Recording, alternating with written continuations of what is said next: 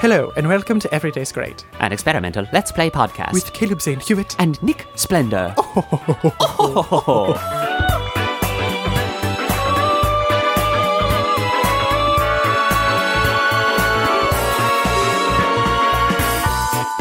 You don't remember the song Friday. Which one? Now it's not the I'm Friday, I'm in love song, No, it's right? not that one. I'm Friday, I'm in love. No. And I apologize to our listeners for having to hear this again, even though you might have thought you escaped it years ago. Right. Friday, gotta get down on Friday. Everybody's looking forward to the weekend. That sounds like a Frankenstein of three different good songs. Okay, history lesson. Yeah, tell me. Because it kind of is. Break me down. So there was... Break me down. Build me up. Friday. There's a company. What they would do, basically... What? Why are you laughing? I just took a huge glug of coffee just right into the mic. I just turned right and went... I'm so sorry. Resume. There's this company that got popular because what they would basically do, everybody found out pretty soon after Friday became popular, is they would take your money, rich families, and they would write a song and make a music video for your rich child who was able to sing the song and be in a music video with their friends or whatever. Oh. So it was basically a music on demand production company that was just churning out these awful songs. Yeah. And so this video of this girl like hanging out with her friends in front of a green screen and like in like a car in front of a green screen singing about Friday and how you got to get down on Friday and how everyone's looking forward to the weekend. We should play a little bit of it on the podcast, even though everybody in the world already knows it for sure 100%. Okay.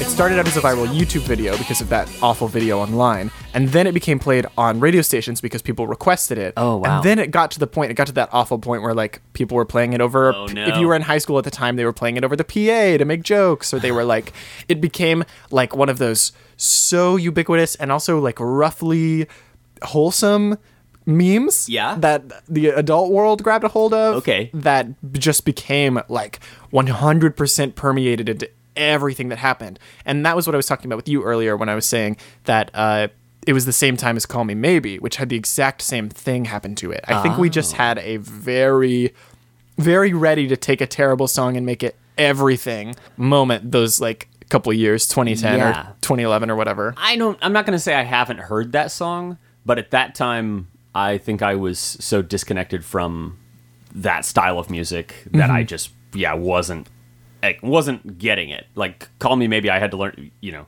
had to learn who that was after the fact. Yeah. Years later. The girl who sang Friday, too, I think it definitely sucked for her for a while because she was, like, basically just made fun of because the song was so bad. Oh, no. And later on, I think she released another single that was called Saturday that was very tongue-in-cheek and took a good attitude about it. Okay. Rebecca Black was her name. Oh, yeah, I've heard her. Okay, yeah. But it was hysterical. It became huge. I hope she made some money. But yeah, I hope her rich family was able to pay for her to make a video to make some money. I think an aspect of that that's missing from Persona is that like awful high school trend thing that goes through. Like the closest thing they have in this game is like steak. But I would really, I guess the Midnight Channel is kind of doing that. That's the awful high school trend. Yeah, murders are the trend in this town. They don't have time to get into songs because people are dying. Is the rhythm and pace different because they're in a rural zone? Are they they're kind of culturally disconnected? I guess so, but you will learn pretty soon that they are pretty aware of pop culture overall. So by last week I mean a month ago, roughly, we finished on June 9th, but we didn't do the night of June 9th, so we're going to start with June 9th, and we're going to go forward from there. I'm Caleb Zane Hewitt. And I'm Nick Splendor. And we'll just jump in there today. And we are here to tell you about Persona 4. Welcome back. June 9th. So we go to work at the hospital. We work in the we were cleaning the hospital like we've done before. Yeah, we went right back to Vampire Town. And we see an old woman in a morning dress just like hanging out in the hospital. She turns and looks at us for a while Yeah. and then just turns around and walks away. She doesn't say anything. Little old lady in a black dress and veil. We're in a spooky hospital. Yeah. Absolutely nothing happens. And then we run into Sayoko again while we're cleaning, who asks if we have a girlfriend. Mm-hmm. We respond by saying, right in front of me. Yeah, we were trying to figure out how to relate to Sayoko, and sort of wondered, like, yeah, okay, you're getting a little flirty. What if we flirt back? And she doesn't like that. Yeah, so she says, like, explicitly, watching high school students makes me so angry because they're so happy and young and I'm not, and I just want to see them get screwed over by life. Yes. And then she Wow. says, well, that was half a joke. Do you get what I'm saying? And steps closer, and it's like, I just want to see them get screwed. Is it that half? Or is Or is it just that you're over life? yeah, or just that you're over life. And this is actually, I do want to talk about it a little bit because That's why we're here, Caleb. It's getting it's getting grosser. We hang out with her Yes. 1 or 2 times this week, and it is getting grosser that it's built into this game that you have to say no to her advances in order for her to like you. Like to advance this social link in the most expedient way possible, Yeah. you have to play along in this like role play that I am not comfortable with. Are you saying that to me because you are comfortable with it, but you don't want me to like get like are you negging me right now? No. Are you- and like I'm starting to wonder about this too because a little bit later this week we'll talk about running into some older women and having a similar conversation. Yeah. It seems like somebody working on the writing of this game kind of had a thing a little bit. They sort of had an older women thing. Yes. Because it comes up just like all the time. Comes up repeatedly. And like one of the social links is like a sad mom who really wants to spend time with you. Yep. And like we do this with Sayoko where it's explicitly about like the young kid being like, I don't know. And the older woman being like, come on, youth. Yeah. It's such a weird, like, it's just weird that it's so pervasive in this game. Yeah. And Sayoko is absolutely coded vampire. Like when I first played, I really, really did. I was like, this is like a vampire, right? This is for sure a vampire. Well, she is a vampire, and I don't know why you would say that she isn't. Oh no, I'm not saying she's not. I'm just saying that like, It's immediately out of the gate. yeah. She works in a hospital where maybe nobody else works except one doctor. And as previously discussed, it's the perfect place for a vampire to be. Yeah, exactly. And then especially there's the scenes this week where she's like, "Yeah, you're so young, and that makes me jealous." It's like because you're centuries old, Yeah. and you are suffering an eternal. And hell you have of- the ability to literally suck the youth yeah out of things. Uh-huh. That's a really incredible turn for this, and especially considering where you must be and where I was when I first played, Yeah. not knowing like how into reality are these creators. Yes, exactly. Like how supernatural is this allowed to get? It's totally feasible. Like maybe she is a vampire. Right, maybe there are other supernatural elements bleeding into this world, not just the TV world. But we don't know yet. Another discovery that we had this week was that you can, if you're looking at the personas in the menu, you can press the left shoulder button to see their little 3D in-game models. Oh, and like a little bio about and a little them. bio about them. Yeah, so we learned a lot more about some demons, and unfortunately, one of those that we read was the Incubus. Oh gosh. So yeah, The only good fact there being that someone who is wrongfully impregnated by an incubus gives birth to a witch or wizard. I wonder if it's saying that in the old context of like a witch definitely being like an evil creature of Yeah. the devil, like a it's half-devil creature, yeah. like having a kid and then having it swapped with a changeling or whatever. Like it's supposed to be something that's scary. For me, I'm like, dang, I wish I was a witch. give me that devil baby. Give me that devil baby. I'll raise a devil baby. I'll raise a devil baby as long as it can Expelliarmus, you know? Glad to do it. June 10th. It's Adachi time. We don't do anything in the morning, but then we go hang out with Adachi later. Unfortunately. Unfortunately, he says, like, I don't cook a whole lot. I eat a lot of cup ramen. I really need a girlfriend because she can cook for me, which is the like, most important thing for a woman, in my opinion, is that she can cook. Like he says he's that like, explicitly. I like the cute ones, but I really go for the knockouts. But the most important thing for me is that she can cook. Hey, guess what, Adachi? We're not going to talk to you again. yeah, This social link is over. I am declaring it. Unless I am forced by circumstances, I will never speak with Adachi again. You don't get to Good. bring that shit to me no. and expect me to continue to want to be your friend and figure out your shit. You got to figure that shit out before you bring it to me. We've we've dealt with a lot of nonsense with these social links, but not right out the gate. Someone just being absolute garbage. Adachi, out of here. He also says he's 27. He's 27 years old. I was reading him as like 22, 23, maybe like a few years, it's like just out of college or something. Oh, really? Older than us. I was reading him. Older than that? Yeah. And also, you said a little bit older than us, like in high school. Yeah. I was assuming he was a little bit older than that, or maybe younger, maybe. But like 27. Something about specifically 27 made me be like, what? And in the conversation we had with the nurse the night before, she said she was roughly 10 years older than us. So like, Oh, right. Yeah. so like Adachi Sayoko, they're both 27. I bet she doesn't need to know how to cook, but she's got a lot of power. Well, Or and he won't need her to cook for him after she eats him. after yeah, exactly. I was gonna say worst case scenario, she sucks out all his blood, and then we just don't have to deal with him anymore. Issue correction editorial, best case scenario. We are going to feed Adachi to Sayoko. Because if we can I think he reads younger because of how like shitty he is. And so if we can be like, hey, I brought you a young one. But he'll still be young compared to her. That's the most important thing. Because Like, she's it's still young centuries enough. and centuries Exactly. and centuries old. Adachi's actual line that he didn't quite finish was like, the most important thing about a woman is that she can cook me. Yes, well, happy to oblige.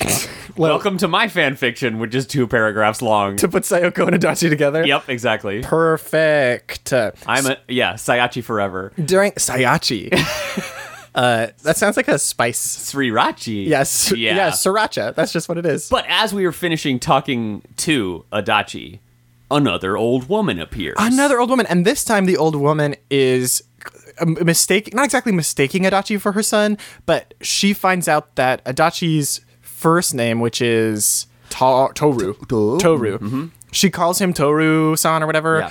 and he has apparently found out in the past that she has a son whose name is also Toru, and since she found out that he has the same name, she like dotes on him and keeps bringing this, I forget what kind of food it is, cabbage? Some kind of cabbage Something dish. I was not familiar with, yeah. And she brings a whole lot of it apparently, and we'll just find to the him station. Yeah, and we'll find him with this big tin of whatever this one food she makes is, and just like shovel it off on him. Yeah. And so he has been trying to avoid her, which is what he was doing in the last the last social link meeting where we saw him and he's like, oh crap, the old lady's coming, I gotta go, hide me. Yes, exactly. He very quickly is like, I have to get back to work, and she's like, oh, already? Well, see you later. Yeah. And that's another thing that this game likes to do, which is make old women mistake people for other people, which we find out that evening because we go back to the hospital again. Yeah. And the old woman is there at the beginning again. Yeah. And she comes up and actually talks to us this time, and she says, sorry for staring at you. I mistook you for someone else. Yes, the almost exact same thing. We've had these weird overlaps where these may be deliberate or unintentional thematic things throughout the game, but where we have something line up where we've just happened to go to the hospital at this particular level of social link and then talk to Adachi. And so we have this 1, 2, 3 punch of old woman times. Yeah, old women mistaking you for someone else. Yeah. But she says to us in the hallway, the funeral woman. Yeah, she's got a mourning veil on. Yeah. And she's like, oh, I mistook you for someone else. It's hard being old. And then basically we're like, are you okay? And she's like, I'll tell you about it some other time. This is a small town. I'm sure we'll run into each other again. Yes, and then she leaves. Yeah. So we see Sayoko a second later, and Sayoko's acting kind of like weird and angry. Yeah. She's like being really short with us. She seems really frustrated, and we go into a room, and she's like, clean up this room and don't ask what happened to the patient in here. She makes a very strong implication that something bad happened. And you're like, oh, okay. The good options are like, no, I think maybe this is making me a little bit uncomfortable. Like, what happened? Yeah. And she's like, oh, I was just kidding to mess with you. He was really, really nice. He was a sick old man that's doing a lot better. Yeah. But he was so silly, is like the word she used. Yeah. She's like, he was so silly. He said he loved me. Mm-hmm. And then he left. And then she says, like, everybody leaves. Right. They only need me when they're my patients, and then they're gone. Right. Which I would like to say Mm-hmm. is a very vampiric problem. Oh. The everybody leaves problem, right? The immortal, Yes. the immortal seeing people come and go, and think of the feeble feeling of being an immortal vampire, Yeah. working at a hospital and helping to prolong the short lives of humans who are not vampires. So you're like, not only are you seeing people die all the time, you're helping people not die, and in your head being like, you're still dying in basically a second. Yeah, this doesn't really matter. Oh, this is such an interesting vampire story, like that I kind of want to write now. Okay, yeah. The weird context of a vampire who actually maybe is passionate about healing humans and helping humans. It's like a vet? Yeah, Would well- they be more like a vet in relation to humans? Like, Yeah. you don't really matter, and you will die, but it's good while it lasts. That's a very, very tough thing to say about animals that you just did a little bit. Wow, what? Don't really matter? Wow, what? Well, but I mean, in terms of scale, I don't mean that they don't matter, but the fact that, a dog or a cat is probably going to die in the next decade, while, Yeah. God willing, inshallah, you're going to be around for a few more decades. I feel like it's even worse because you're looking at like a creature that's 10% of your life, Yeah. versus a creature that's theoretically 0.00001% of As a your life. vampire, you might live forever. And a doctor that doesn't mind the midnight shift because that's all they can work. Yeah, exactly. Kind of the perfect doctor. Yeah. Mm-hmm. A doctor that, you just give them some blood, keep them indoors, and they can keep working indefinitely for days, probably. And they're just fine. We kind of talk her through that a little bit, and she switches very quickly back into that jokey demeanor of like she gives us this serious like everyone leaves, they only need me when they're my patients, and then no matter what we say, really, Yeah. she responds with like you just don't get it. Like there's no way for you to get it. You're too young, and you just don't understand. And then at the very end, she tries to put a little bit more of that mask back on of like, Yeah, she's like, you don't want to get caught by me. And Yeah. she just gives like a little smile. And it says specifically, like, you feel like you've seen a little bit more of her true self. This like mask has cracked just a little bit in front of us. Yeah. And revealing like something that's probably totally real and something that I felt before, this like putting on this like character that's even like not even necessarily a good person, but developing this like confident, weird, aggressive like side of yourself so that you can sort of use that as a shield against like, well, at least if they don't like this part of me, Right. then I know that I know that's dislikable Like, by that's some not people. even me, though. Like, they, yes, of course. And so it's cool to have seen that. And then to see her get mad that we don't get it. Like, she really was trying to reach out, but Yeah. she also genuinely, it gets in the way when you 100% believe no one will be able to relate to you. Yeah, good point. June 11th. So then we see another old lady. Oh, yeah, that's an A. And- Let's just keep on coming. And this time she talks about veils, and she tells us something that I have not yet looked up to confirm how real this is. She says that potentially the original purpose of a wedding veil, mythically, is that if you wear it, it keeps the devil from making you grow horns after your wedding night. Yeah. And so then we think, okay, she's going to ask us to find like a wedding veil or something. Like, Oh, no. That's what I thought at Yeah, first. exactly. And then we say, oh yeah, we know what a wedding veil is. And she's like, oh, you know about this myth? That's very impressive that a high schooler knows that. And we were both like, why would it be impressive that a high schooler knows about a wedding veil? Yeah. She tells this story. It's weird. And then she says, I was married to this guy for a really, really long time. yeah. And then we're no longer married, or Yeah, I think he died or something.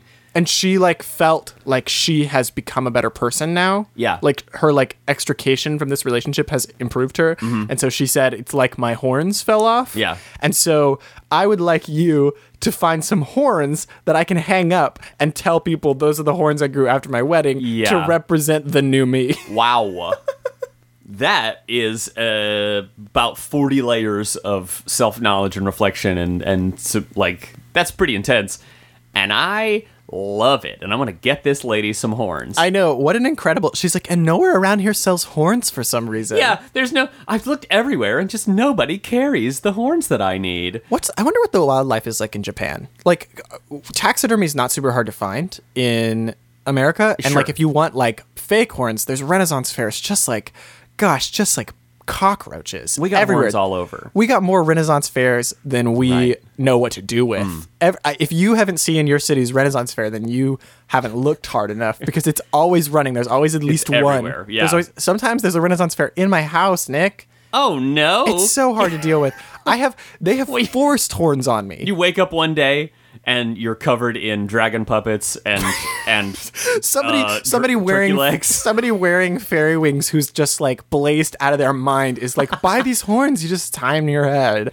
And me, 15-year-old me, Yeah. absolutely down, 100% Yes. asking my parents for money to buy those Yeah. horns and dragon puppets. And they're like, we're not giving you any money. But then the fairy winks and says, check your back pocket. And you've got a bag full of gold coins in your pocket. and the gold coins are all actually chocolate, and that chocolate is in fact baked with wheat. This is a Renaissance fair. This is the Renaissance fair. Have you ever bought one of those necklaces that has like the dragon's claw holding the orb? Did you ever fall for one of those? No, but I wanted it. I still have mine. It's got a red Man, orb. I did want that.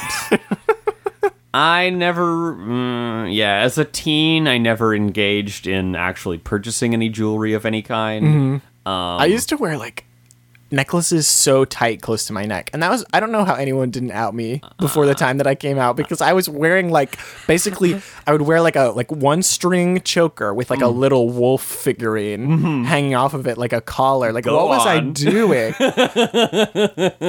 I also Very good. I was also one of those kids. I would wear 2 or 3 of them at a time Yeah. too, so I would have like a couple wolves. Man. I was one of those kids too, where when I was a kid, I liked dragon stuff, Yeah. and like whenever my dad and I, when I was like 11 or 12, went to Chinatown somewhere, I bought like my first experience with haggling was Yeah, like yeah. buying a dragon. Oh, man. At a Chinatown store. And you were This, like, I only have 5 gold weed chocolate coins. And she was like, great, it's 5 free chocolate coins. That's exactly how it went. Is I was like, oh no, I don't have $42. And she was like, how much do you have? And I said 30. And she said, that's great.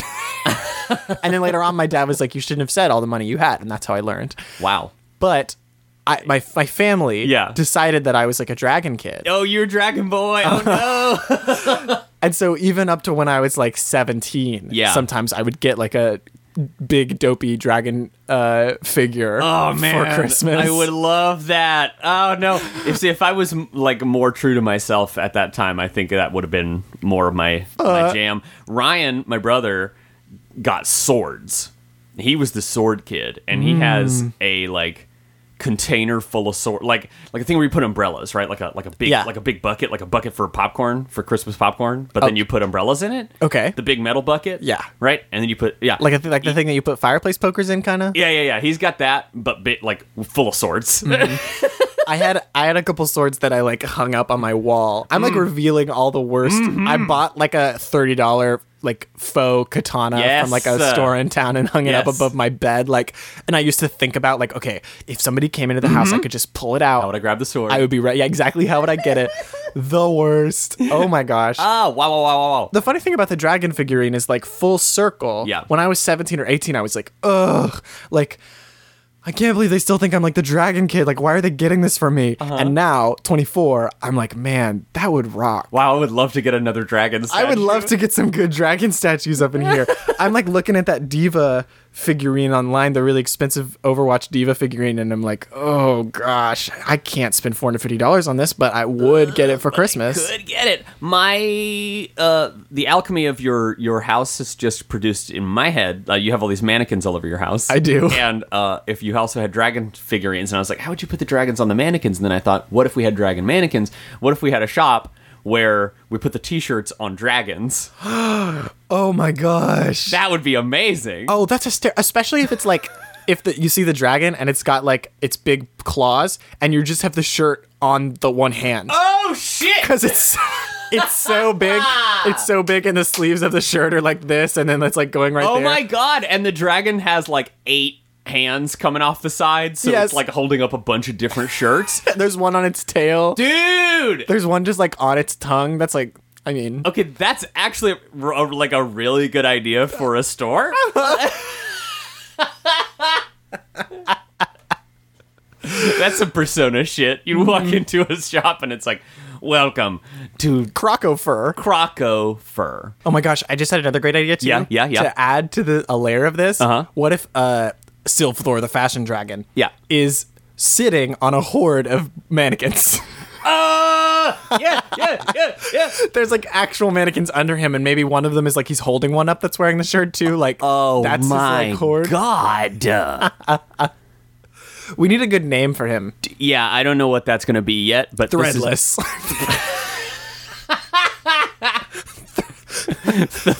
the thread blood of my enemies. Don't fire until you see the tidy whities of their eyes. God. I really want to go in that building now. Yeah, I'm ready to see it. I've It's never huge. wanted to get into the like competitive landscape of urban fashion as much as I have right this second. Like if you opened a shop and there was a giant sculpture of a dragon showing off the clothes. Also, don't worry. This isn't urban fashion. This is medieval fashion. Excuse me. Yeah. I just mean we're gonna be in the heart of every major city, but Yeah. you know, It's not that hard to get Times Square real estate, right? Because I think that's really where we should start. I think that's the next like phase of design. Probably actually is like ultra baroque.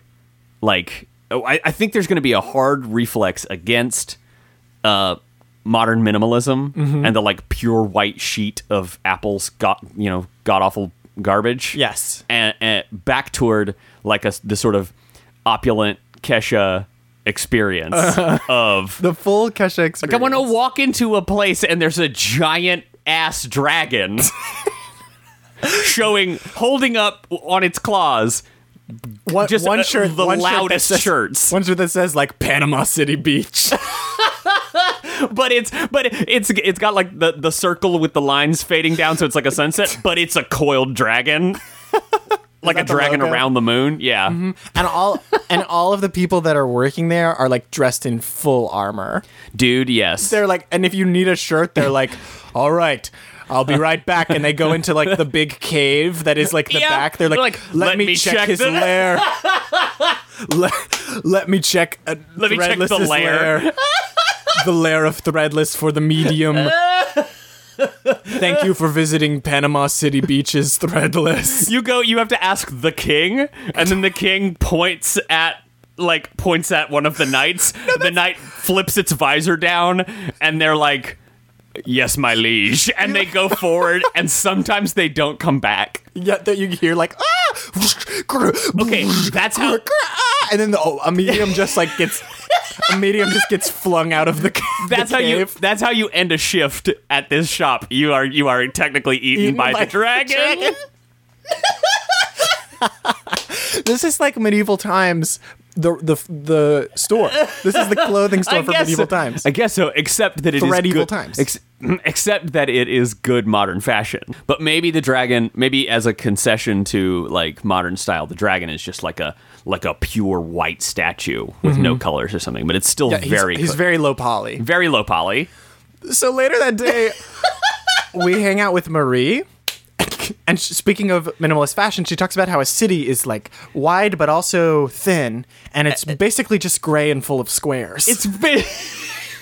Marie's getting so weird. Yeah, but she's got some good insights. Gray and full of squares is bleak, but is a very valid way to describe a city. Yeah, exactly. And she reveals that she's basically always watching us.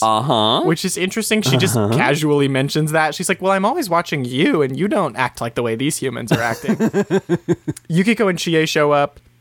They finally kind of breach like where she's from, because Chie, who never even really asked about this, Yukiko goes, oh, since I've never met her before, she must not be from around here. Oh, you must know her from the big city, right? Yeah, and Chie runs with that and is like, oh, she must be from the big city. And neither of us have to say anything. Neither you or Marie have to say anything, because they just fill in this whole story for themselves. The way that people relate to Marie is very Twin Peaks, in that something deeply weird is happening and everybody's working as hard as they can to make it normal. Yeah, exactly. Like- They're just like, oh, that makes perfect sense that Oh, you're just from nowhere. Yeah, Whatever. you said something entirely bizarre, but that must be fine. And she just refers to them as like green friend and red friend. Oh, you're friends with the green one and the red one. And Both. Is this the Mario and the Luigi? and that would make me, looks at her own hat, it's blue. The Sonic? The Sonic of the team? So Marie tells Chie she looks good this time, which Yes. makes Chie very happy, and our ship gets a little bit more solidified. There's this very weird, especially in context of Marie having been added to Golden and not Yeah. been in the original Persona, there's this weird meta level joke about the fact that they're always wearing the same colors. Like, Yeah, so she's a little bit of commentary on the gameness of it. yeah, she goes up to. They all go shopping together, and Chie keeps desperately trying to pick out new clothes. And every time she does, she's like, "What about this?" And you have to be like, "That's green, Chie. That's." And Chie's like, "Oh my god, you're right." Why am I so drawn to it? Maybe there's something wrong with me. And then Chie finally grabs something that's not green, and she's like, "Okay, I got a yellow shirt and blue pants." And Yukiko's like, "If you put that together, it makes green, Chie." And Chie's like, "Is it a curse?" And Yukiko does the same thing with red. The second most important ship for this episode for us is Marie and Chie, which I call Marie. And then the Cherie. Cherie. And Chim then Chim Cherie. But the third most important ship is between the yellow shirt and the blue skirt. Which I call green. Well, the yellow shirt and the blue skirt are actually the parents of Chie's jacket. Fun fact. Oh, funny story. Chie says, "What if it's some kind of instinct?" And then somebody talks about how Marie, they're like, "Oh, we're so glad to be your friends, Marie." And Marie immediately does one of her like patented like freeze up. What are friends? Yeah. What does this mean?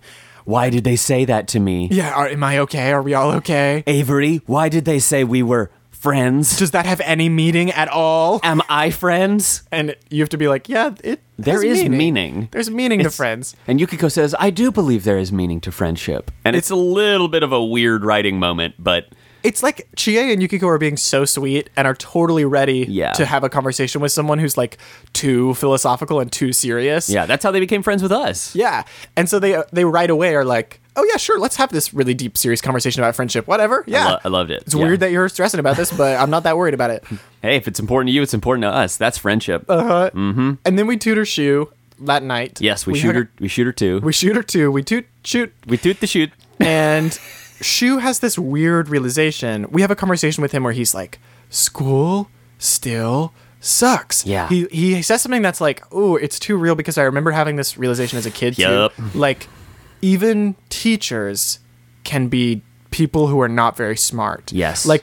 He's like anybody who's studied something longer than you, even if they're dumber than you, can tell you what to do in that thing, which is Yeah. like circuitous and Yeah. and like he's trying to find a way to be upset. Like he's like trying to find a way to justify his anger at school. Yeah. And he's being kind of crummy about it. Like Yeah. he's directing it at like saying my teachers are stupid, which Yes. I remember doing. I did that as well. But there's this like obviously there's this immaturity there to not realizing like there is this like magical thing that schools convince kids early on that is just like intelligence, like quote unquote broad Yes. intelligence. The inherent value of you and your mind. Yeah, the versus- ability for your mind to Yeah. absorb or to think or grow, which often I think gets conflated with being able to just do critical thinking. Sure.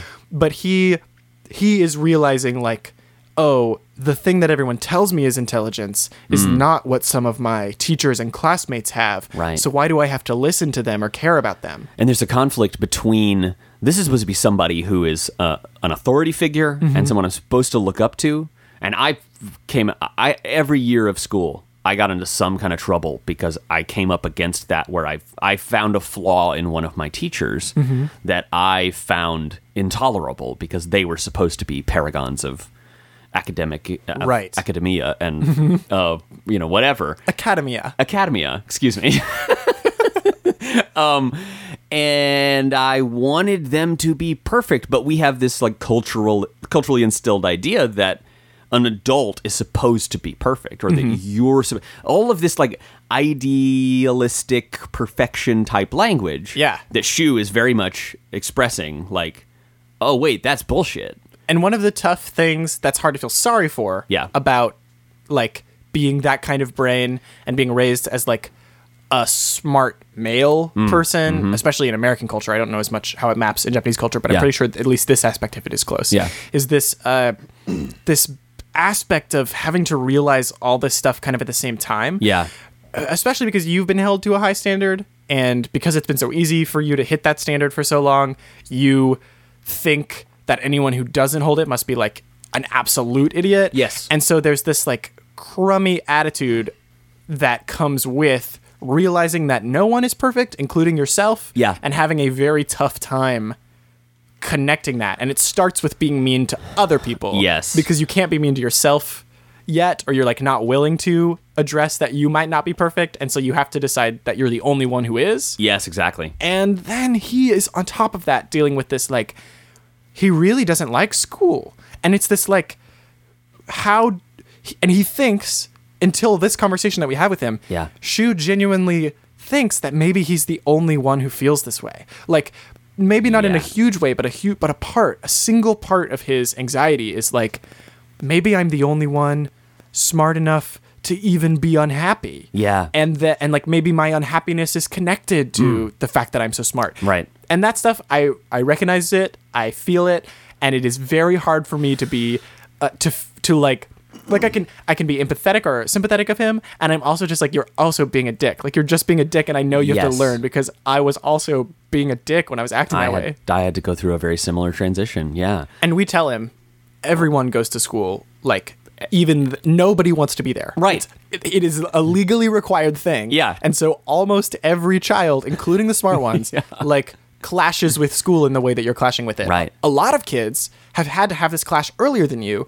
because a lot of kids have realized that teachers are not qualified to help them earlier on. Because they have a different set of problems or something Yes. like that. Yeah. Like kids who are dealing with like who have trouble learning, Right. have specific learning disabilities, or who are dyslexic, or have like attention deficit problems. Right. Like, they have to clash with the fact that our school system sucks and that teachers are fallible. These people are really early. These people are supposed to be taking care of me, and they can't. Mm-hmm. And that undermines your confidence in the whole system, understandably. I don't know if I've thought about it this way. I hadn't before. really thought about it that way before either. But it's interesting to see Shu, because like what that connects to and what that becomes is Shu looking at a bunch of kids in his class who he's like, why are these people happier than me? Right. And also I feel like they're dumber than me. And also they don't even try at school. Yeah. And this realization that like, oh, a lot of these kids have come to terms with what you're coming to terms with a lot earlier, and it has resulted in them not being as like qualified in these things that you think are so important in some senses, but they are able to be happier,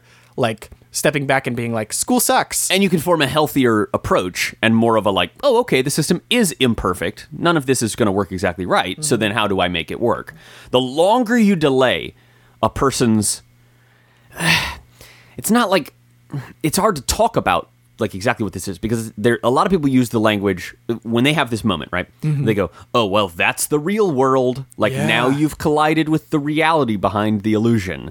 And that's only partway true. And it leads to so much cynicism that causes people to stop trying to make it better, or stop trying to participate fully, or whatever. It's all always been there. The problem is how deep have you gone in that illusion? How long have you been able to sustain that misunderstanding of how things actually are, and therefore failed to build these other strategies to deal with it? Especially people who are born into a lot of privilege and who the system is made for. Yes. Like, when you are doing really well in a system, it's a lot harder to tell what's wrong with it. And a lot harder to even want there to be anything wrong with it, to be able to recognize Because that. it likes you so much. Yeah. I did. I was a perfect student, more or less, until the 12th grade. And I did everything exactly right as I was supposed to. And I'm inclined to do my homework, more or less. I'm inclined to do well on a standardized test because of the way my brain works, or whatever. When I had my clash with like, oh, this isn't... Why did everything go so wrong all of a sudden? Why, even though I had these like individual like, this one teacher is bad in this certain way, and I would fight. I fought viciously against some of my teachers in a really bad way. Like, I was very bad to some of my teachers out of arrogance. But when it came to like, oh no, the whole system like when I saw behind the veil, right? It was horrifying. Yeah. And it made me feel terrible about myself and everything. It's like the Snowpiercer part where you find out what they're really eating. Yo. They've been eating the train all along, but we need the train.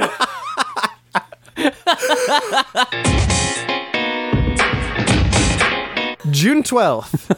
So we hang out with Yukiko. She's still learning to cook. The plot is still doing the exact same thing. Yeah. And, okay, another thing this week, I guess, is romance, kind of. Because she explicitly says, we are not, I want to be clear, we are not pushing this kind of dialogue in any of these. Like, there's No. not a single person that we're hanging out with and we're like, hey, romance, except maybe, like, Kanji. A little bit Kanji and A little bit Yosuke. Personally, like a little bit Yumi. Like I am, I'm into Okay. the drama club. That's fair. That's fair. You know. But with Yukiko, we don't say anything, and she completely, while we're just walking through the store with her again, because she's asked us to go shopping with her again. Yeah. So the first part is relevant and Yes, good for her character, yeah. and it's that every time I try to cook at home, the chefs at the inn Yeah. will try to help me by guiding me, and then they'll get frustrated because I'm not doing it well, and they'll just take the knife from me and start cutting the things themselves, or like finish the soup on their own. Yeah, she says they always take the knife from me, and I love that phrase for some reason. Yeah. Like, it's very good. Take this knife. Yeah, Jesus, take the knife. Jesus is my sous chef. Make this miso soup. Jesus is my sous chef is incredible. That's got to exist. I don't know. It's very good. So, and then she's like, even when they're trying to do right, for example, one of the like wait staff or whatever says like, come on, Yukiko wants to do it herself, even if it's awful. Yes, Even if it's the worst it could possibly be, and it is. Well, and again, that's sort of the converse of what we were just talking about, right? That's some adults being like real as hell with a teen and be like, yeah, you're doing a bad job, but keep going, right? That's the real shit. Like, Yeah, except for that chef who like, well, the chef is bad, but The chef's doing a bad job. whoever the other person was, it's like, you're doing, like, let her do it even though it's bad. Yeah, and then- is good. and then she has to listen to a conversation where the chef's like, why? And the waitstaff is like, Right. oh, because Yukiko's trying to cook for a boy that she likes. And then she's like, they made fun of me forever about it. But it wasn't not true. Yeah, and she blushes so hard that her like face caves in. It's so extreme. It just like folds in. She like her blush takes her whole face into the TV world. She doesn't even need a TV. Just folds backwards. Her eyes in that transform to like different eyes. I know. They're like a different person's eyes. There's an episode of Little Witch Academia, yeah. where everybody's falling in love, and the way they represent that is by like showing the people when they're seeing the one they're in love with, all of a sudden they all have the same bizarre anime face. Like a totally different anime style, Yeah, like kind of older, crummier animation of just like, oh, beautiful. Yeah. And it's kind of like that, where her eyes just transform into these like anime love, like, please look at this.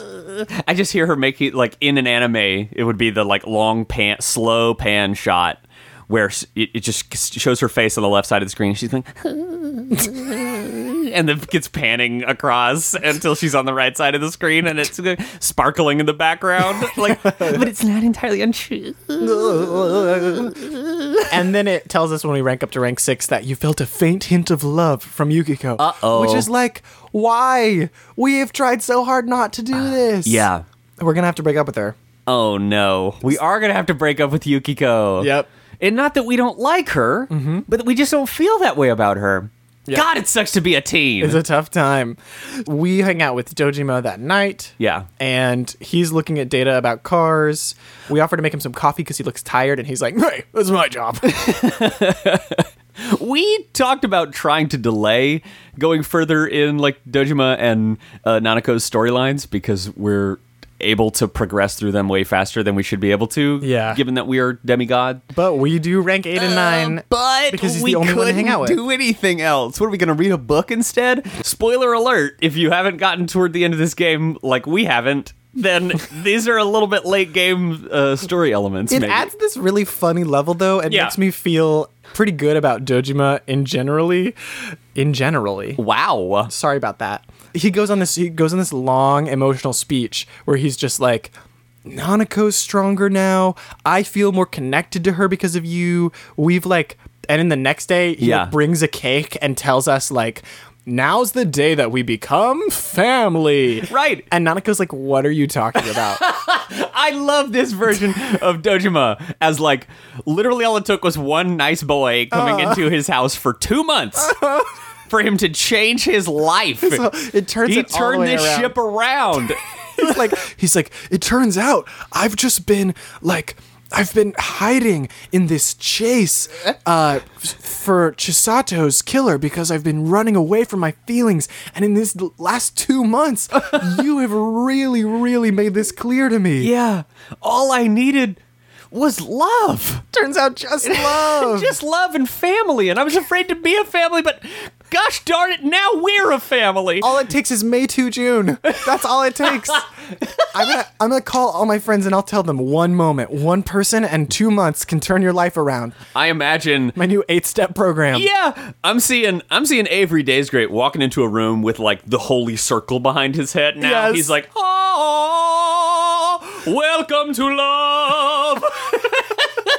and Yukiko, who meets you like in a month, is like, "I think I love you." And vampires are like, "I need that holy energy." And dads everywhere are like, "We're all a family now." And every old woman in the world is like, oh, sorry, I No. mistook you for God. You remind me of God for some reason.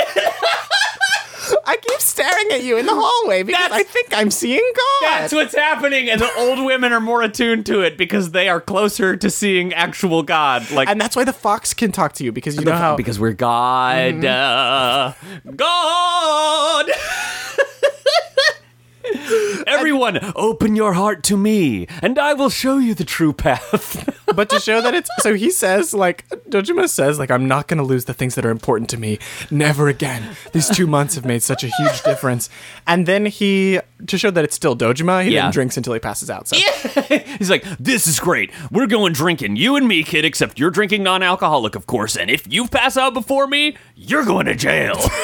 I'm taking you directly to jail. Do not pass out. Do not collect 200 bottles. June 13th. Now we're wearing summer clothes. Oh, boy. Every day is hot now. Every day's hot, spicy. And the clothes, boy, I sympathize with this. It is summertime in the real world, and the heat is on. The heat is on. I don't remember exactly because it's been forever, but I'm pretty sure it was really hot on June 13th in the real world as well. So this is the first of a 2-day period where Yumi walks up to us while we're at school. She walks directly up to us. I love this. To our face. It's the most drama club ass Fucking bullshit. love this, yeah. She walks up to our face. She looks us in the eyes and she goes, "Oh, sorry. I'm just so tired."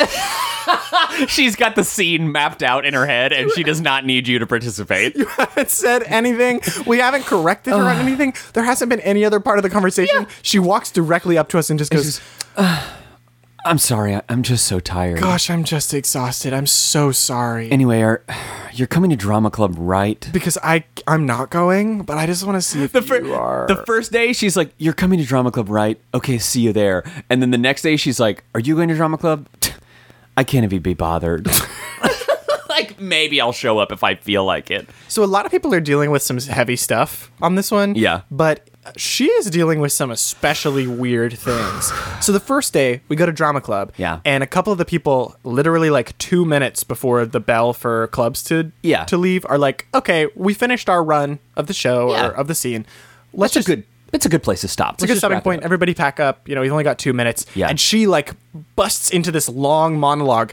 I wrote down a lot of it where she's just like, "No, the bell hasn't rung yet. You want to quit early? You're slacking off. I'm the only one who cares about this club. I was rooting for you. We were all rooting for you." That wasn't quite from that one. But. Right. But she's like, this is why you don't get lead roles, because you're a quitter. Yeah. And it's like, dog, 2 minutes is fine. And as soon as she finishes the monologue, it's like, ding dong, everybody go home. Everybody leave this building or die. And then they all leave, and she to us is like, "Was I wrong when I said that?" Right. And we said no. So because, we're trying to be supportive. One thing that I learned this week in Persona, and that I have to relearn all the time, is that my natural, annoying male impulse is to contradict people and to try to put a positive spin on things. And that's really not working out super well In the Persona realm. conversationally in Persona, and not really in the real world either. People think it's fucking annoying and they're right, and I fight it all the time. People don't think you're that annoying. Thank you so much. But this is a thing that I actually do that is annoying, that Persona is showing me, because people do not like it. It's kind of condescending. It's just like somebody says, "Oh, this is really bothering me." And you go, "Well, it doesn't seem so bad. What about the good parts?" Yeah. And they're like, shut the fuck up while I feel bad for real. Yeah, and it's a weird thing too, because it devalues emotions. Yes. And this is like one of the most, it's like, I've had to deal with this some too. I've learned from this too, and I think everybody has to learn this to an extent, because Yeah. it's about like having empathy and learning how to interact with people. Yes. But it is one of the most like 90s comedian bullshit ever, Okay. where like accidentally these like awful male comedians are hitting on a real problem but don't understand that it's them. Yes. Like the conversation around like, my wife always wants to talk about her feelings and like can you believe it? Like Yeah. I just want to watch football, and Yeah. like not being able to make the leap that, oh, the problem here is actually you, Yep. my dude. Yeah. And yeah, it's something that everybody has to learn and deal with, and that the Persona does kind of try to help you with. And not saying that Persona is very good at the way that it handles women all the time, No, but handling certainly not. people Yes. and learning how to say like, no, the fact that you said that's not wrong. Like Yes. maybe the particular way you handled the situation wasn't great. Right. But like you're feeling the like general feeling of, we should all keep working for the entire amount of time that we've promised to. Yeah. Yeah, that makes sense. And that if, in the like more exaggerated case, we all gave up too early, then we would have like that. Things will not turn out well. Right. But she's feeling so pent up and worried about so many other things that Yeah. that like 2-minute margin is getting blown way out of proportion. But still, it's like, well, you're not wrong. One of the other dialogue choices there was, it was kind of the way you said it, and we were like, oh, you cannot give notes Yeah, you to can. a drama kid, like who's going through some real shit. Do not try to critique their performance and their delivery. Yeah, and it's true that but in context of what's going on in her life, Yeah. and we hear about this a second later when she talks about the next day. So we find out that not only was her dad, her estranged father, who she never speaks to, not Yeah. only is he in the hospital, her mom is dealing with having just passed out because she's working all day and then going to take care of this sick guy. Yeah. And then eventually she overworked herself, overstressed, passed out, and ended up in the hospital. Gosh. So the context for this, the context for wanting to work really hard every second also comes from like, my mom is like 1000% maximizing Yeah. like the amount of time that she's working all day, to the point that she's like stressing herself out and like collapsing about it. Yeah. I cannot work less hard than my mother. Right, and I'm surrounded by people who are not even putting in a fraction of that effort, and you guys Yeah. are calling it quits right now. Yeah, you're acting like you're so tired when like you haven't even seen the stuff that my family's even doing, Yeah. and like that we're going through. Okay, but that also recontextualizes the fact that she's walking up and going like, oh, I'm so tired. Yeah. Right? She's been dealing with all of this stuff too, and she tells us that she's like, I don't want to go home right now because my mom's not going to be there. Yeah. And there's no point in me going home. Like, I'm just going to go to the park and keep rehearsing. Yeah, because she's like, all I'll do is I'll sit at home alone, and when I'm alone, I'll just think about this stuff. Right, And so and- I'll just get mad. But we know that she's going to reach that point anyway, right? She's going to go and rehearse by herself for another few hours maybe, and then Yeah. she's still going to wind up home alone and in that position where you've got to reflect on the empty house and why it's empty, and that's rough. Yeah. So she's probably not been sleeping very well and having a hard time with that. And the next day, we like go to the hospital to find her Yeah. because she just doesn't show up for drama club. So we're like, no, let's just see if it's the hospital. She seems to spend a lot of time there, Right. and we do find her there, and it's still weird that we're just like going to the hospital. But Yeah. I guess it's nice because we don't know for sure if she has anyone else Right. to like look out for her right now. Yeah. And she talks about like feeling like her mom is making a dumb decision. Yeah. And she frames it a lot as if her mom is like doing a bad job taking care of this guy. She's like, I can't believe that my mom is being nice to my dad in this way. And Yeah. like, she doesn't owe him anything, and she's driving herself to exhaustion over it. And I'm mad at her about it. Right. She's mad at him. She's mad at her. Like, she's mad at dad, mad at mom, mad at everybody Yeah, for she- this chain. And she keeps like, and then she's turned it on like the drama club, which is her club and the place where she belongs. She's mad at all of them now too because Yep. of this situation. And so it's this like frustration with her dad that she can't move on from. Yeah. That is like making everything go sour. I like the depth and complication of these stories and the way that they're told so efficiently. Like in like a TV soap opera, I would hate all of this because it would take way too long and there'd be way too much detail. But there's a lot of shorthand or sort of quick we get enough of this story to feel it and reflect on it and for it to be a real feeling thing without having to spend forever on any given story. Like there's so many of these different storylines that have all of these different wrinkles and complications. And something Persona does well that no other game can even really handle, with the exception, I've seen some do this kind of similarly, like Night in the Woods has touched on this a little bit, is the fact that you are dealing with a lot of emotional dramas all at once. Like these are all jumbled together. Yeah. You don't get to just like deal with one thing, tuck it away, set it aside. Yeah. Deal with another thing. All of these are interrelated and connected, and these people know each other, and you're seeing a little bit of all your friends all the time. Okay. And so you have to figure out how to balance, like, I do want to be there for everybody, but how do I do it? Yeah. Yumi even says, like, when I first met you, you didn't seem very reliable, and that could be because we didn't go to drama club after we joined Yeah, exactly. for like several months because we were hanging out with all these other people. Yep. I don't know. She says that she's going to step down from her role, which is like, ooh. Oh, don't. It's like ice pick. The like worst thing that could possibly have happened to me in high school was Yeah. not being in a show that I was intended to be in. And Right. she's like already memorized it and worked on it, but she would still have to do these shows and these rehearsals and The ramifications of these other things that are happening, right? Where she's like, well, this is so bad and this is so bad and this is so bad. Well, the only way I can deal with that is to give up on my dream. Yeah. Which is real. Like that's very real and painful. it's tough. And it's tough that her parents are putting her in that position. Yeah. Oh, and she says, I have my acting. That's how I keep going. I will go on. And Yeah, and I was like, I am the show. I must go on.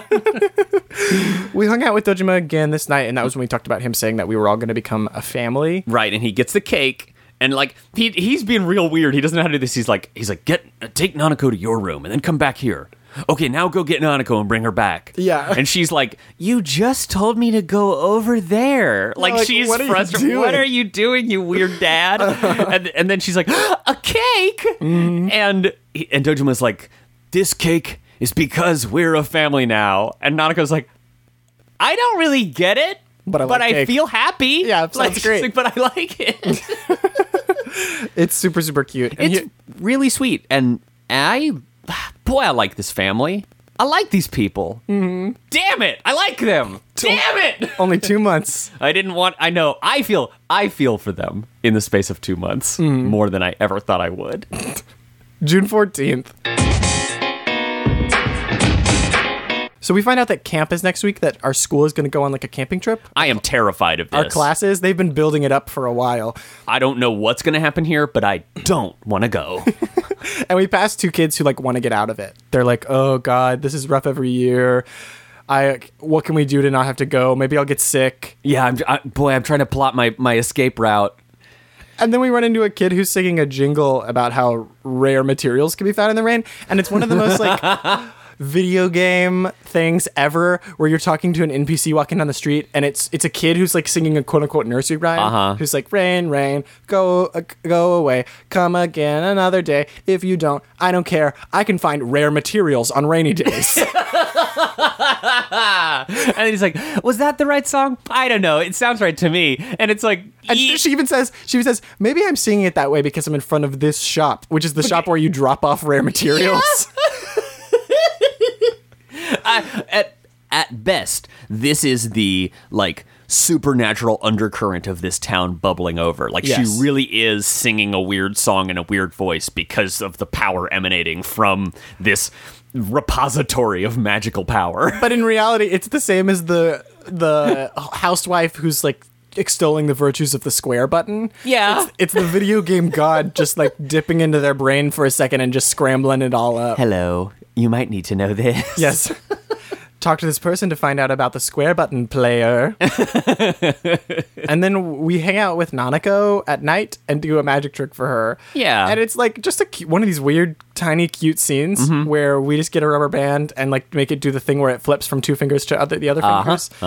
And she immediately is too smart for us and is like, hey, do that again, because I saw. Like, Yeah. I saw what you're doing. And then we like try to teach her how to do it, and it was very cute. But she's still enjoying it. And that thing, it's funny that it starts out, you're watching TV, and then it says that she's bored. And Yeah. she's like, you can change the channel if you want. Very different. Like, that's something has changed in her, where she's not as interested in, perusing her future victims. Yes. In the evening news. I love magic tricks and little kid things. And there's Yes. like, the magic tricks are like perfect for kids, especially because of that, like, sort of being an illusion that you then break and you teach them how to do it, and it confers power. Yeah. And also a recognition that, like, a lot of stuff isn't exactly what it seems. Like, Yeah. you look a little closer sometimes, you can see how things work and then learn to do them yourselves. I love wonder if that that's stuff. because like that's one of my favorite things. I love like the like facades and like the breaking down of facades and like learning about the like how fake stuff like reality TV, like what's behind it. Yep. And magic was a big fascination for I me as a loved it, kid. So yeah. I guess that thread has been going forever. Like the feeling of like I want to know what's really going on. Yes. And even then, this game is kind of like mysteries Yeah. in general. Yes. Kind of require you to be interested in that idea. Mm-hmm. Like, what's the behind the scenes thing that's making this story happen? Right. And then to bring it all the way back around in maybe a heavy-handed way, it's also what it takes to be a good friend. Like, you have to go deeper. You have Yeah. to go, what makes this person tick? Like, what are they really? not What's just really what they're- going on with you? Not just what they're doing, but why are they doing it? Yeah, and trying to understand someone is like trying to learn a magic trick. That's really interesting, yeah. and it's like, that's maybe a silly way to put it, but it's a cute these way are to put threads. it. It's very cute. June 15th.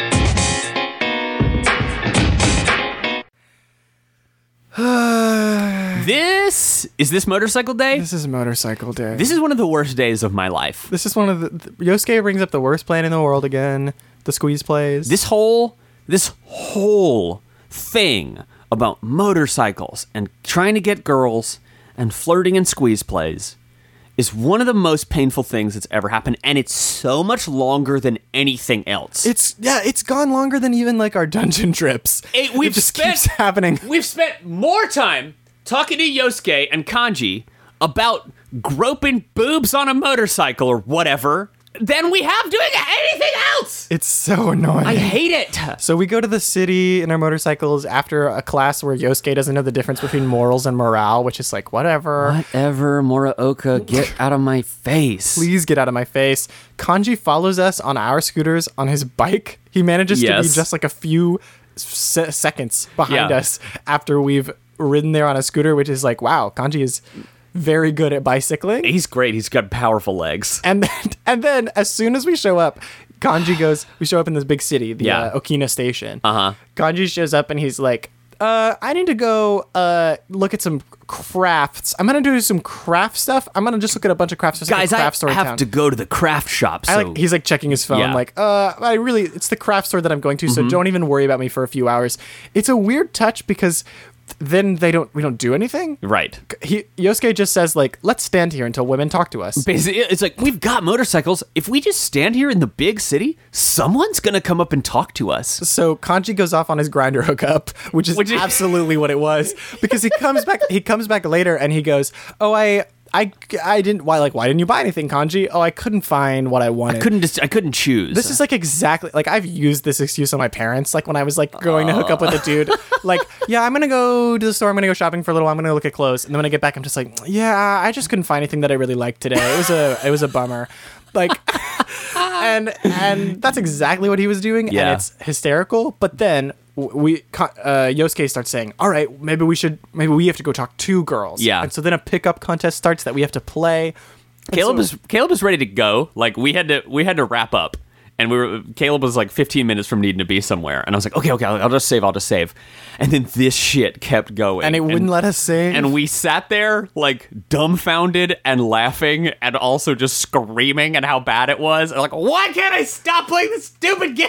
And we tried to do it all like the worst as possible. The It's first like, okay, thing, just go. Oh, there's an old woman. Talk to her.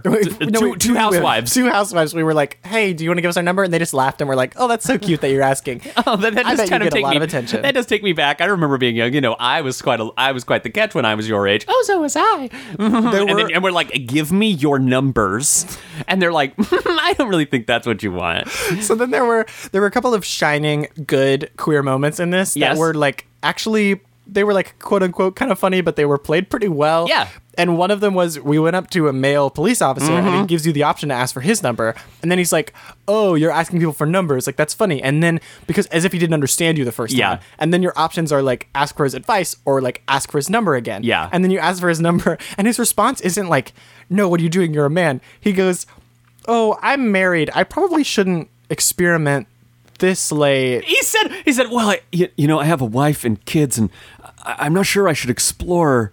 Like ... And then he's like, oh, well, anyway, no, you're a kid, no. Yeah, this is not good. And then after that, his thing is not that you're a boy, but it's that, oh, you're a kid, actually. I didn't realize you were a teenager. Yeah. And this, like, I was like, okay, this guy's on Kanji's grinder. That might have been one of the better moments in terms of, like, This whole game. That subject. Like, he's just presented as being like, well, maybe...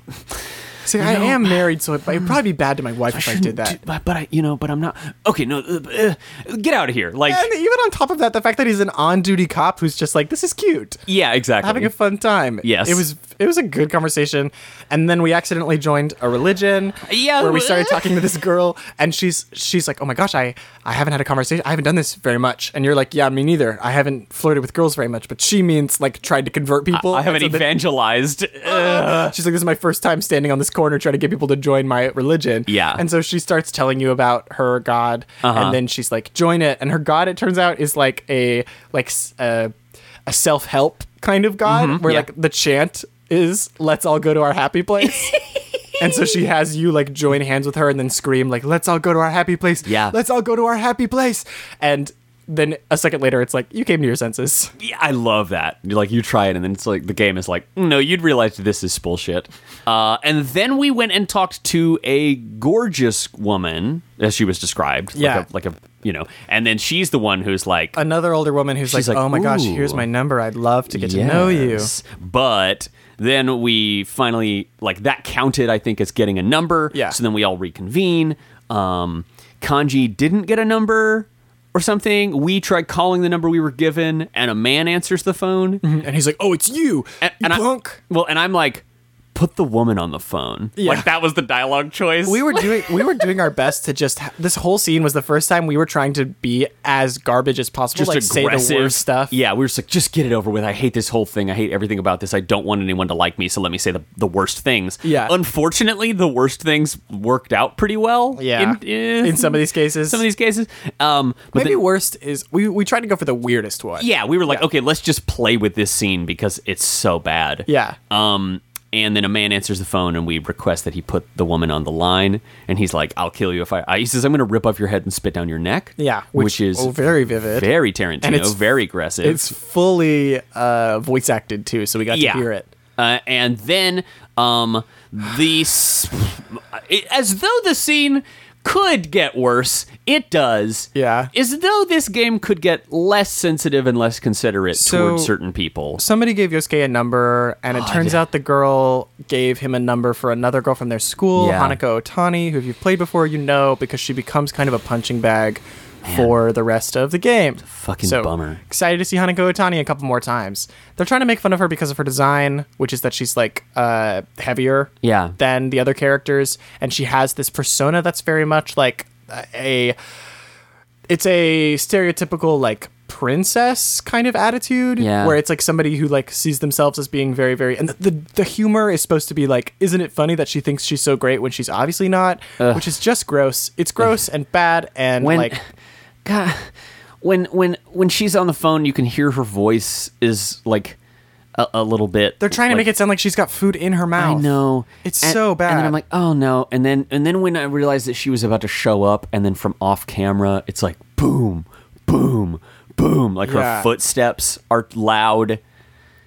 God damn it. It's so gross. Don't be like this. The persona's hurting me because I feel like we're getting at least one a week of this bullshit. Like something very annoying is happening like once per episode. So, I mean, This one, and it's so funny because it's such a mixed bag, and we've Yeah. got some of these like touching, nice moments, some of this considerate stuff where you feel like, man, somebody's doing a real good job on this. somebody's thinking really hard about how to be nice to How to be people. good and how to be considerate and deal with all the complications of humanity. Except And this people. These people you can make fun of. Oh, except like gay people, no, we can make fun of them. Someone who's overweight, oh, we can make fun of them. Like, But as long as everybody's pretty, they all are having such a tough time, and you should care about them. As long as everybody's pretty and straight, then like you should just really, really care about all their problems. And it's like, whew, very tough time. no, thank you. This is followed by Yosuke's bike gets broken, so he has to ride with Kanji, which is the only good payoff Right. of this. And there's the reason it's a good payoff is because Yosuke gets on the bike and Kanji starts blushing and immediately goes, "Oh, I get it now. I get now what you were talking about." Kanji was like, "I Oh, didn't." the squeeze play. Okay, I understand. Yes, and he's like, blushing. He was like, "I did not understand what you meant before, but now I really get it and I love it. I think this is a really good idea. Good job, guys." And Yosuke's like, "Chill out," and he's like, "Absolutely, chilling out." Very chill. I'll just take the long way home, huh? and bike home, and he gets to show off those good leg muscles. Earlier in the scene, when they're talking about the pickup lines or trying to get a number, Yosuke shittily says, like, "Remember, Kanji, only girls' numbers count," or something like that. Oh It's yeah, like, and Kanji's like, fuck "Could you please get off of that?" Yeah, he's like, "You're still on this? Like, what do you?" And so it's like, that was Kanji's best response so far. Yeah. It wasn't like, "No, I'm so straight." no, he's it was like, just "Still like hung up on that." Like, he was what like, do you- "Yeah, you're still hung up on that, and I am gonna win." yeah, and I'm gonna win. So like that's fine too. But like, ugh, what a tangled web we have to inhabit here. It's annoying because all of these terrible conversations are like bonus content. Like knowing that somebody went into Persona 4 Golden and was like, "You know what this game needs? It needs more of the worst part." How much of the worst part can we throw into this game now? what if somebody just made something good? Wouldn't that be nice? What if the things were just considerate and you didn't have to do all this shit? Well, But that's what we're trying to do here: is point out what's good, point out what's not. Yeah. Hopefully, you learned something. One of my favorite things about this podcast is like every episode, I feel like there's another awful piece of my past that I have to reckon with. Same, yeah. Like, oh yeah, I was terrible in this exact way. and hey, even if so some of the stuff that we find frustrating in this game is reflecting back on us Yeah. and our real experience of being a flawed person growing up as fast as you can and like, seeing it and going, "Oh no, I've probably done that. I know I have done something like that. That sucks." And that a lot of this stuff comes from not having certain experience, not being taught certain things, or not being put in a situation where you have to open your heart in Yeah. a certain way. So, again, the debate of like, well, how much of that do you show, and in what way do you show it, such that it like has a meaningful impact versus just reinforcing the garbage. And Yep. on the whole, I feel like this game's coming out on the good side of that. It's but an interesting case of a game that is like the opposite of what I've talked about before about stories where they're like the like core structure of it is Yeah. bad. So no matter what, no matter what you have your characters purport to believe, when the core structure of your story and the rules of your story are already bad, Yeah. it doesn't matter. Like Yes. that's why stuff rings hollow. Yep, This yep. has kind of an opposite thing where like it seems like the building blocks and the structure of the game, like the bones of it, Yeah. are all in line with my like feelings and beliefs, and they work pretty well. Yeah. It's just that every once in a while it puts on this face of like, why are you doing this? Like, why are you putting this face on this Yeah. beautiful thing that you've made? yeah, and it stands out as being out of place. Yeah. and that's Persona it. needs Yeah. to reckon with its shadow. Wow. And with that, we bid you Persona adieu. FYI, y'all, if you haven't followed us on Twitter Yeah. and you just actually listen to sentences that start with the phrase FYI, then This will be my first one. Yeah. Walk me through it. we are switching to a bi-weekly schedule, Yes. which means that for roughly every week of Persona, we'll probably be doing 2 weeks of real world time. Yeah. This is just because of our actual life schedules and how they've gotten more complicated. Mm-hmm. So we've got articles going up on Paste Magazine that you should check out about Sonic the Hedgehog. Yeah. And maybe other stuff in the future, who knows. Yep. We are working on that kind of stuff. We've got Your Two Show going weekly, so if you really need to hear us every week, you can check out that one too. Why are you saying it like that's like a bad thing? No, Like, I'm saying if you you're really saying wanna it hear like, us. listen, if you, I mean, Not- for some reason you want like, no, I mean, really like very, not really like truly. Thanks so much for listening. thank you so much for listening. We love you. We'll see you in 2 I weeks. do owe you. I owe you everything. You mean everything to me? We'll see you in 2 weeks. I'm Okay, Caleb yeah. Zane Hewitt. I'm Nick Splendor. and Hey, your get in touch with our products. Two Show. Get get in touch with our bi-weekly products.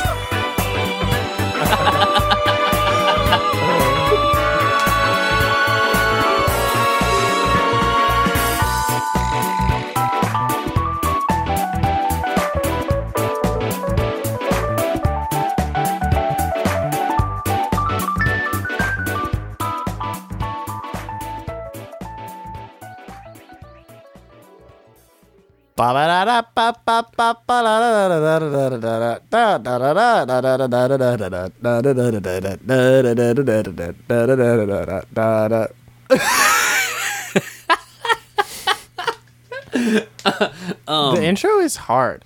Okay, can we do like I'm a motherfucking old woman, like a Kesha joke? No. Okay. Just want to be topical.